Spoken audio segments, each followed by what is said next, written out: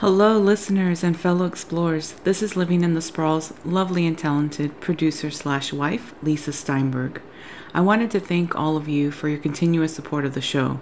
As a new podcast on the scene, John and I self-support the logistics and research that go into the show. The number one way to support the show is to rate, review, and share this podcast with everyone you know. Many of you have been doing this, and it has helped immensely. I also invite you to check out our website and the show notes for other ways to support the show.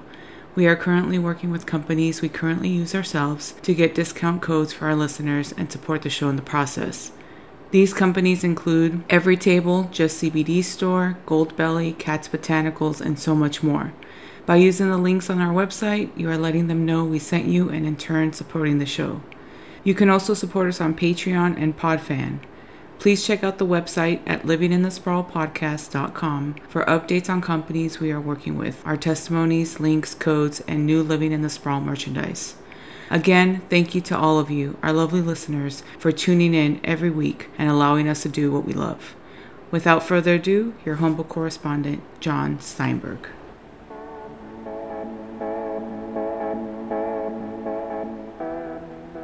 Hello, and welcome to another installment of Living in the Sprawl, Southern California's most adventurous podcast. I am, as always, your humble host and correspondent. My name is John Steinberg, and I am joined in tandem by my immensely talented producer / my wife. Her name is Lisa Steinberg. We are the team here at Sprawl Enterprises, ready to bring you yet another exciting foray into the vast, expansive terrain that we have lovingly dubbed the Sprawl. On today's program, we take a look at the cinematic universe you never knew actually existed. Well, it really doesn't. It's more of a construct from the team here at Sprawl Enterprises.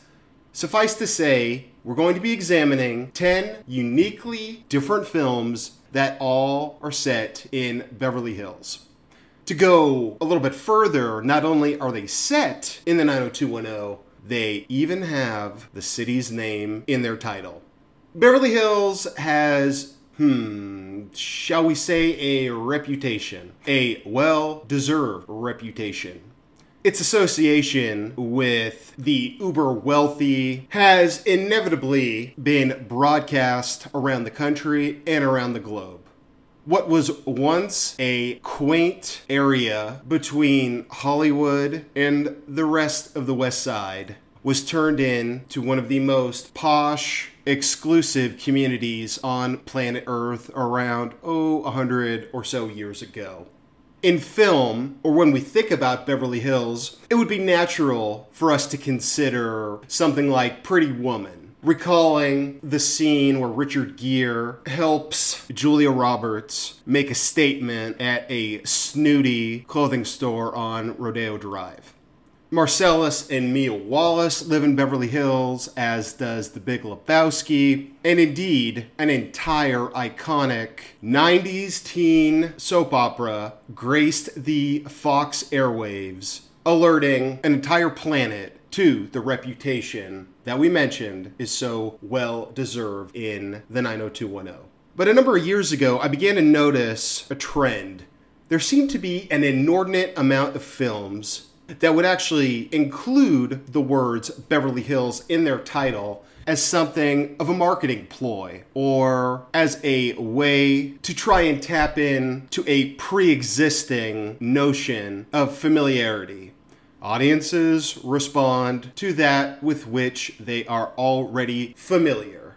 So, what we have here today is a compilation, a list of the 10 films that include Beverly Hills in the title that you should see before announcing your bona fides as an expert on the 90210. Let's begin at number 10, Beverly Hills Brats. This little gem cruised into theaters in 1989. It's a little bit hard to track down, so for those that don't want to go the extra mile, let me just give you the basics. We have an affluent family because, well, it is Beverly Hills. We have a workaholic father portrayed by way too qualified for this movie, Martin Sheen.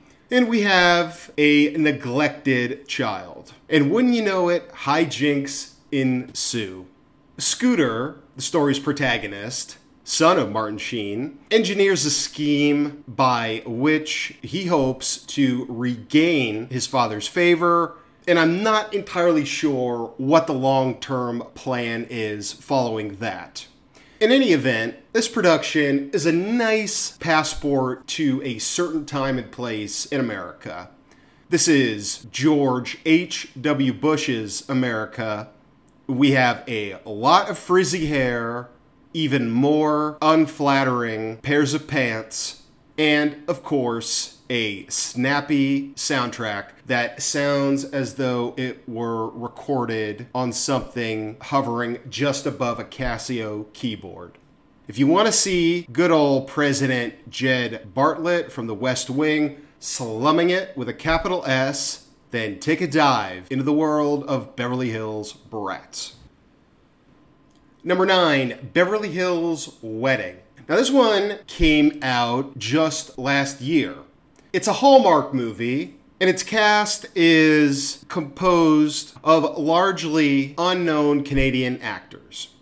Actually, the star of the film, Brooke D'Orsay, she plays Molly, has a fairly robust resume. I actually went through the IMDb page, and amongst her credits are 5, count them, 1, 2, 3, 4, 5, movies with the word Christmas in the title. So that should clue you in to the type of aesthetic we're going for with this one. We have D'Orsay, portrays Molly, whose younger sister Sophia is about to get hitched. Unbeknownst to Sophia, her older sister has actually entered her in a contest to see who'll be so fortunate as to hold their wedding in the 90210, all expenses paid. So we get a family planning a Beverly Hills wedding. A number of complications arise because there wouldn't be a movie if that didn't happen.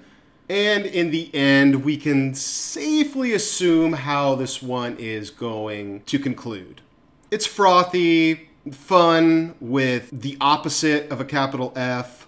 And it begs the question, if someone told you you stood to win an all-expenses-paid wedding to be held in Beverly Hills, would you bother to ask specifically where? Because that is not really identified until far too late in the process for some. For those interested in a Hallmark perspective on life in the 90210, check out Beverly Hills Wedding. Number 8, Beverly Hills Chihuahua. We have here the voice of Drew Barrymore as the titular Chihuahua. Piper Perabo from Coyote Ugly is in the mix. And most notably, the film stars, although she's only really in it for about 7 minutes, Hollywood legend Jamie Lee Curtis. If you can't wager a guess as to the plot of this production, I can't say I blame you. We do have a pet Chihuahua, and we are located in Beverly Hills. So it's not your ordinary canine-forward sort of film. The dogs in Beverly Hills, wouldn't you know, are all dressed extravagantly. We see many designer ensembles, which owners dress their pups in. And Chloe, the singular Beverly Hills Chihuahua, has a diamond necklace dangling from around her neck. We wind up in Mexico. We meet some other dogs voiced by figures definitely slumming it, such as Andy Garcia and George Lopez. It's a farce, a caper, something decidedly meant for children. And honestly, most of the film takes place in Mexico. We only really get a beginning and an ending that transpire within the bounds of Beverly Hills. On paper, any movie starring a cast featuring Drew Barrymore and Jamie Lee Curtis and Andy Garcia should be something on a film buff's radar. But when it's Beverly Hills Chihuahua, not totally sure that happens to be the case. I'll be honest, I died a little bit inside when I found out that Beverly Hills Chihuahua made $30 million in its opening weekend, on way to a total gross just underneath the $100 million threshold. So the entire run of Licorice Pizza didn't make $20 million, let alone 30 in its first weekend, let alone 95 in totality. Having said that, it's a film for children, one that delighted audiences, so much so that a pair of sequels were fast-tracked so that Beverly Hills Chihuahua is now considered a franchise. If you've got kids, you'd like to laugh at dogs in designer outfits and hear the sound of Drew Barrymore working to probably pay off a yacht somewhere in the Mediterranean, Beverly Hills Chihuahua is for you.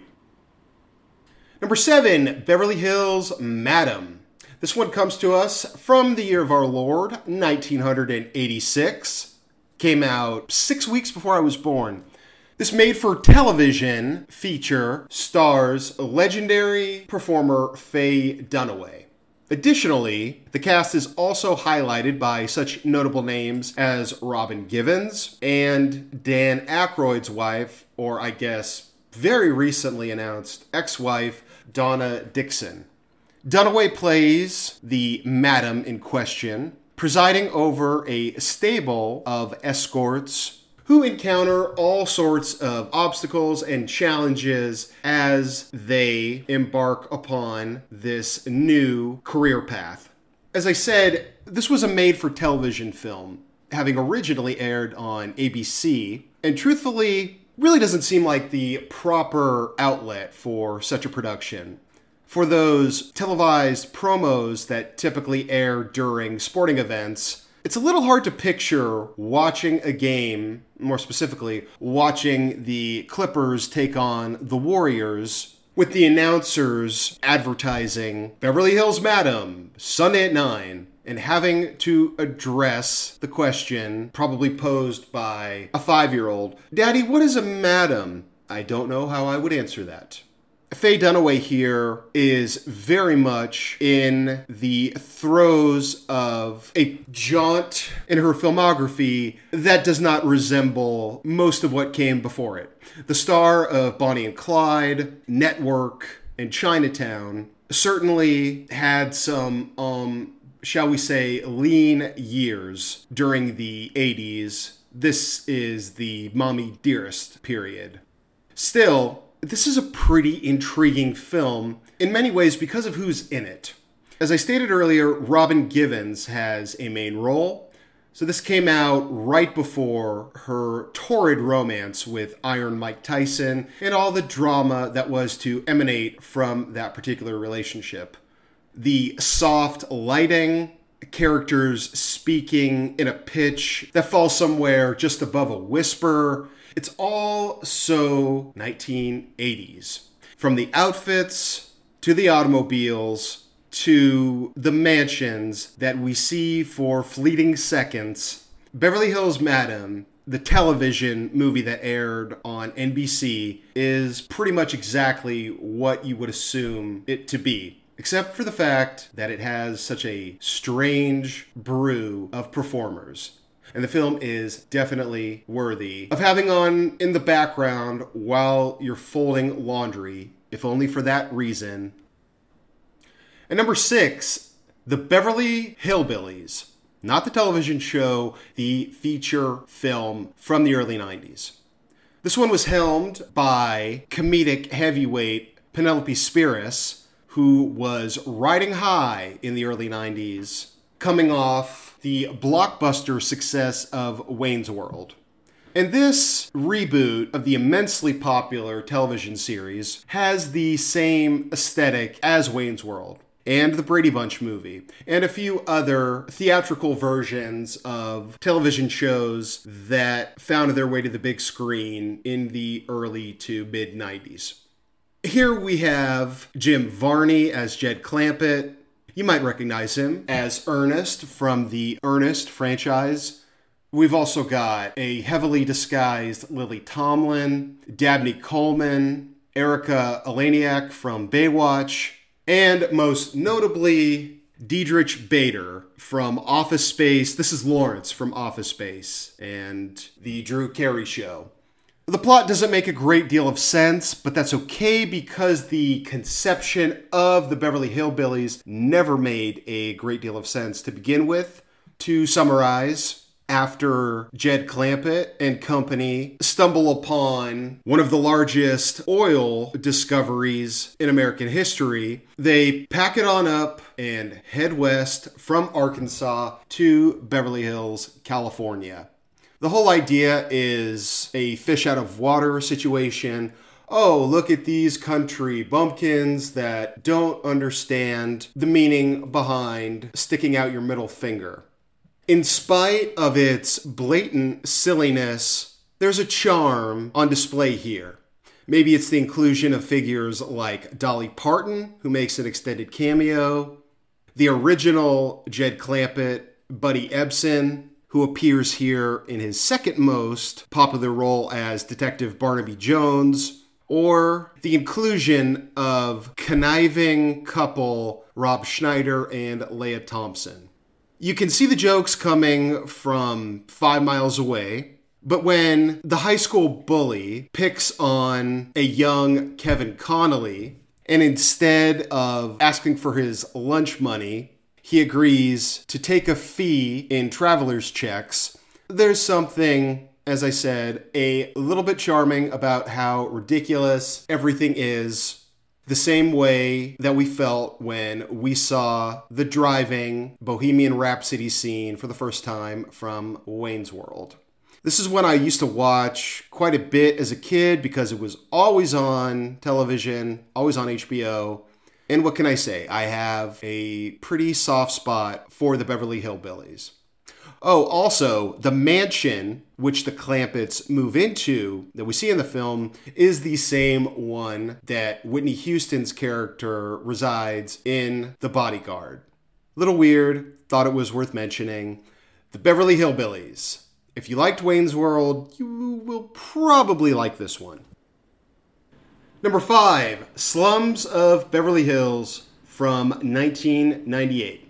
Natasha Lyonne, star of Netflix's Russian Doll, plays Vivian, a 14-year-old coming to terms with growing up in a poor family in the shadow of the laughably wealthy residents of Beverly Hills. Co-starring Academy Award winners Alan Arkin and Marissa Tomei, this indie examines the 90210 from a different vantage point. What does Beverly Hills look like to folks who reside on the fringes of the city? For this coming-of-age tale revolves around a family who go from motel to motel so that Natasha Lyonne's Vivian can remain a student at one of the best public high schools in the country. Natasha Lyonne demonstrates the aw shucks, self-deprecating spirit that would come to define her career in projects like Orange is the New Black and the aforementioned Russian Doll. Alan Arkin is his usual wisecracking self, while Marissa Tomei deftly handles the role of the family's wild child cousin with grace and humor like she always does. Watching Slums of Beverly Hills today, a little bit of a throwback, not a movie that gets made a ton in today's increasingly corporatized landscape. David Krumholtz supplies plenty of laughs as Vivian's misbegotten brother, and writer-director Tamara Jenkins delivers a take on the coming-of-age narrative loaded with meaningful moments and hearty laughter. It was a delight to revisit Slums of Beverly Hills. I hadn't seen this one since I was a teenager myself. Definitely a fun rewatch for those who checked this one out in the 90s, or the folks that would like to see what Natasha Lyonne was up to before she was hosting Saturday Night Live and starring in a hit comedy on Netflix.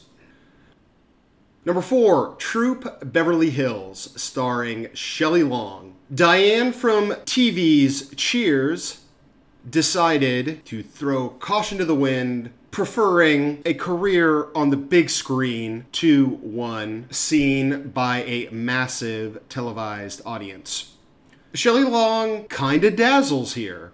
She portrays a happy enough Beverly Hills housewife married to majorly successful something, Craig T. Nelson. But when we first visit the couple, their marriage has hit a bit of a skid. Craig T. Nelson chastises Shelley Long for her materialism, a lack of drive, and overall, what he's basically railing against is that he's married to a real housewife of Beverly Hills before that was something that was fashionable.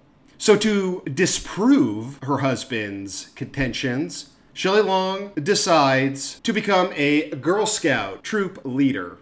With her daughter in tow, she assumes the role of the big cheese, presiding over the activities of Troop Beverly Hills. But she does march to the beat of her own drum, rather than obtaining badges for things like woodworking or learning how to start a fire only using tools you can find in nature. She instead has the troop accumulate badges for achievements like best hair, best nails, and a number of other pursuits that would really only apply to residents of a place like Beverly Hills. Rock star Jenny Lewis actually portrays the daughter of Shelley Long and Craig T. Nelson. A young Carla Gugino is also in the cast, and noted director Betty Thomas appears as the film's principal antagonist. This comes to us from the director of Revenge of the Nerds. So even though at times the troupe stumbles a bit, the cast's comedic chops and whimsical performance of Shelley Long make this one stand out from the pack. Shelley Long's career didn't go the way of someone like Jennifer Aniston, but she does have Troop Beverly Hills, The Money Pit, and the Brady Bunch movies on her CV, and you know what? That's not too bad. This one is unironically pretty funny. A delight that will make even the most miserly of viewers smile just a bit. It's Troop Beverly Hills personifying life in the 90210 in the late 80s. And number 3, Beverly Hills Ninja. This is one of Chris Farley's last performances, and when you go back and revisit a movie such as this, you can't help but find yourself saddened by his untimely passing. The physical comedy that he gets up to in Beverly Hills Ninja is off the charts. Kevin James or whomever is trying their hand at being the best physical comedian today has nothing on Chris Farley. Through an unbelievable series of events, a young Westerner finds himself growing up with a cohort of aspiring Japanese ninjas. And even though Haru, character played by Farley, doesn't have the physical presence required to be a ninja or many of the other requisite qualities, he nevertheless aspires to be a ninja like his adopted brothers anyway. Through an even more unbelievable series of additional events, he finds himself on the loose in Beverly Hills, hot on the trail of one Sally Jones. Nicolette Sheridan, who audiences may remember most vividly as Edie Britt from Desperate Housewives, portrays I guess we're supposed to believe she's a love interest, but definitely the impetus for why Haru travels to Beverly Hills. We get some great young Chris Rock on display here, like the Beverly Hillbillies, some fun fish out of water moments with locals, and Chris Farley's Haru not necessarily seeing eye to eye.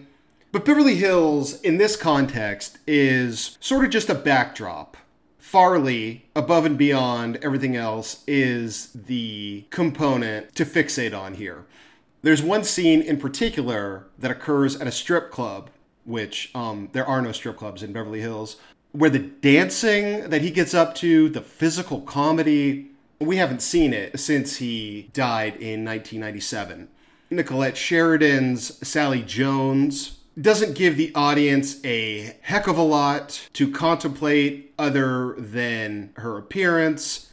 The villain seems like he's been recycled from the lesser James Bond movies from the 1980s. So we're here for Chris Farley. And even though the elements around his performance are not worthy of being mentioned in the same breath as him, this is what we get in Beverly Hills Ninja. Watch this one for Chris Farley alone, and it's worth your time.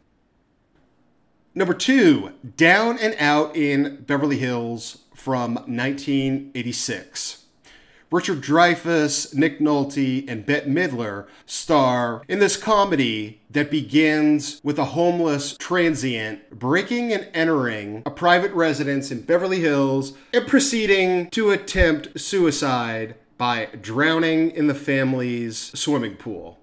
It's not typically the combination of ingredients you'd expect to find in your 1980s mainstream comedy, but nevertheless, Down and Out in Beverly Hills excels in its uniquely 1980s lane. There seems like no better performer than one Nick Nolte to have cast to play the homeless transient. Nick Nolte sounds like somebody that might have difficulty obtaining permanent housing, someone who has probably had a little bit more than a dalliance with substances, and his comfortable relationship with his own character is very well juxtaposed with that of Richard Dreyfuss, the uptight, nebbishy patriarch of the family that we meet in this one. For some reason, Nick Nolte's transient homeless gentleman has the solutions to everyone's problems. Bette Midler finds herself very sexually attracted to Nick Nolte here. The family's son quickly forms a close relationship to Nolte. So does Dreyfuss. And so does the family dog. It's a fantastical film about obtaining wisdom in the most unlikely of sources. The Beverly Hills we see here isn't the one that the events of Pretty Woman would indicate. It's Beverly Hills as a suburb, an enclave where the wealthy live, yes, but in the end, they are all just like us with human foibles, problems, and miles to go before being able to sleep.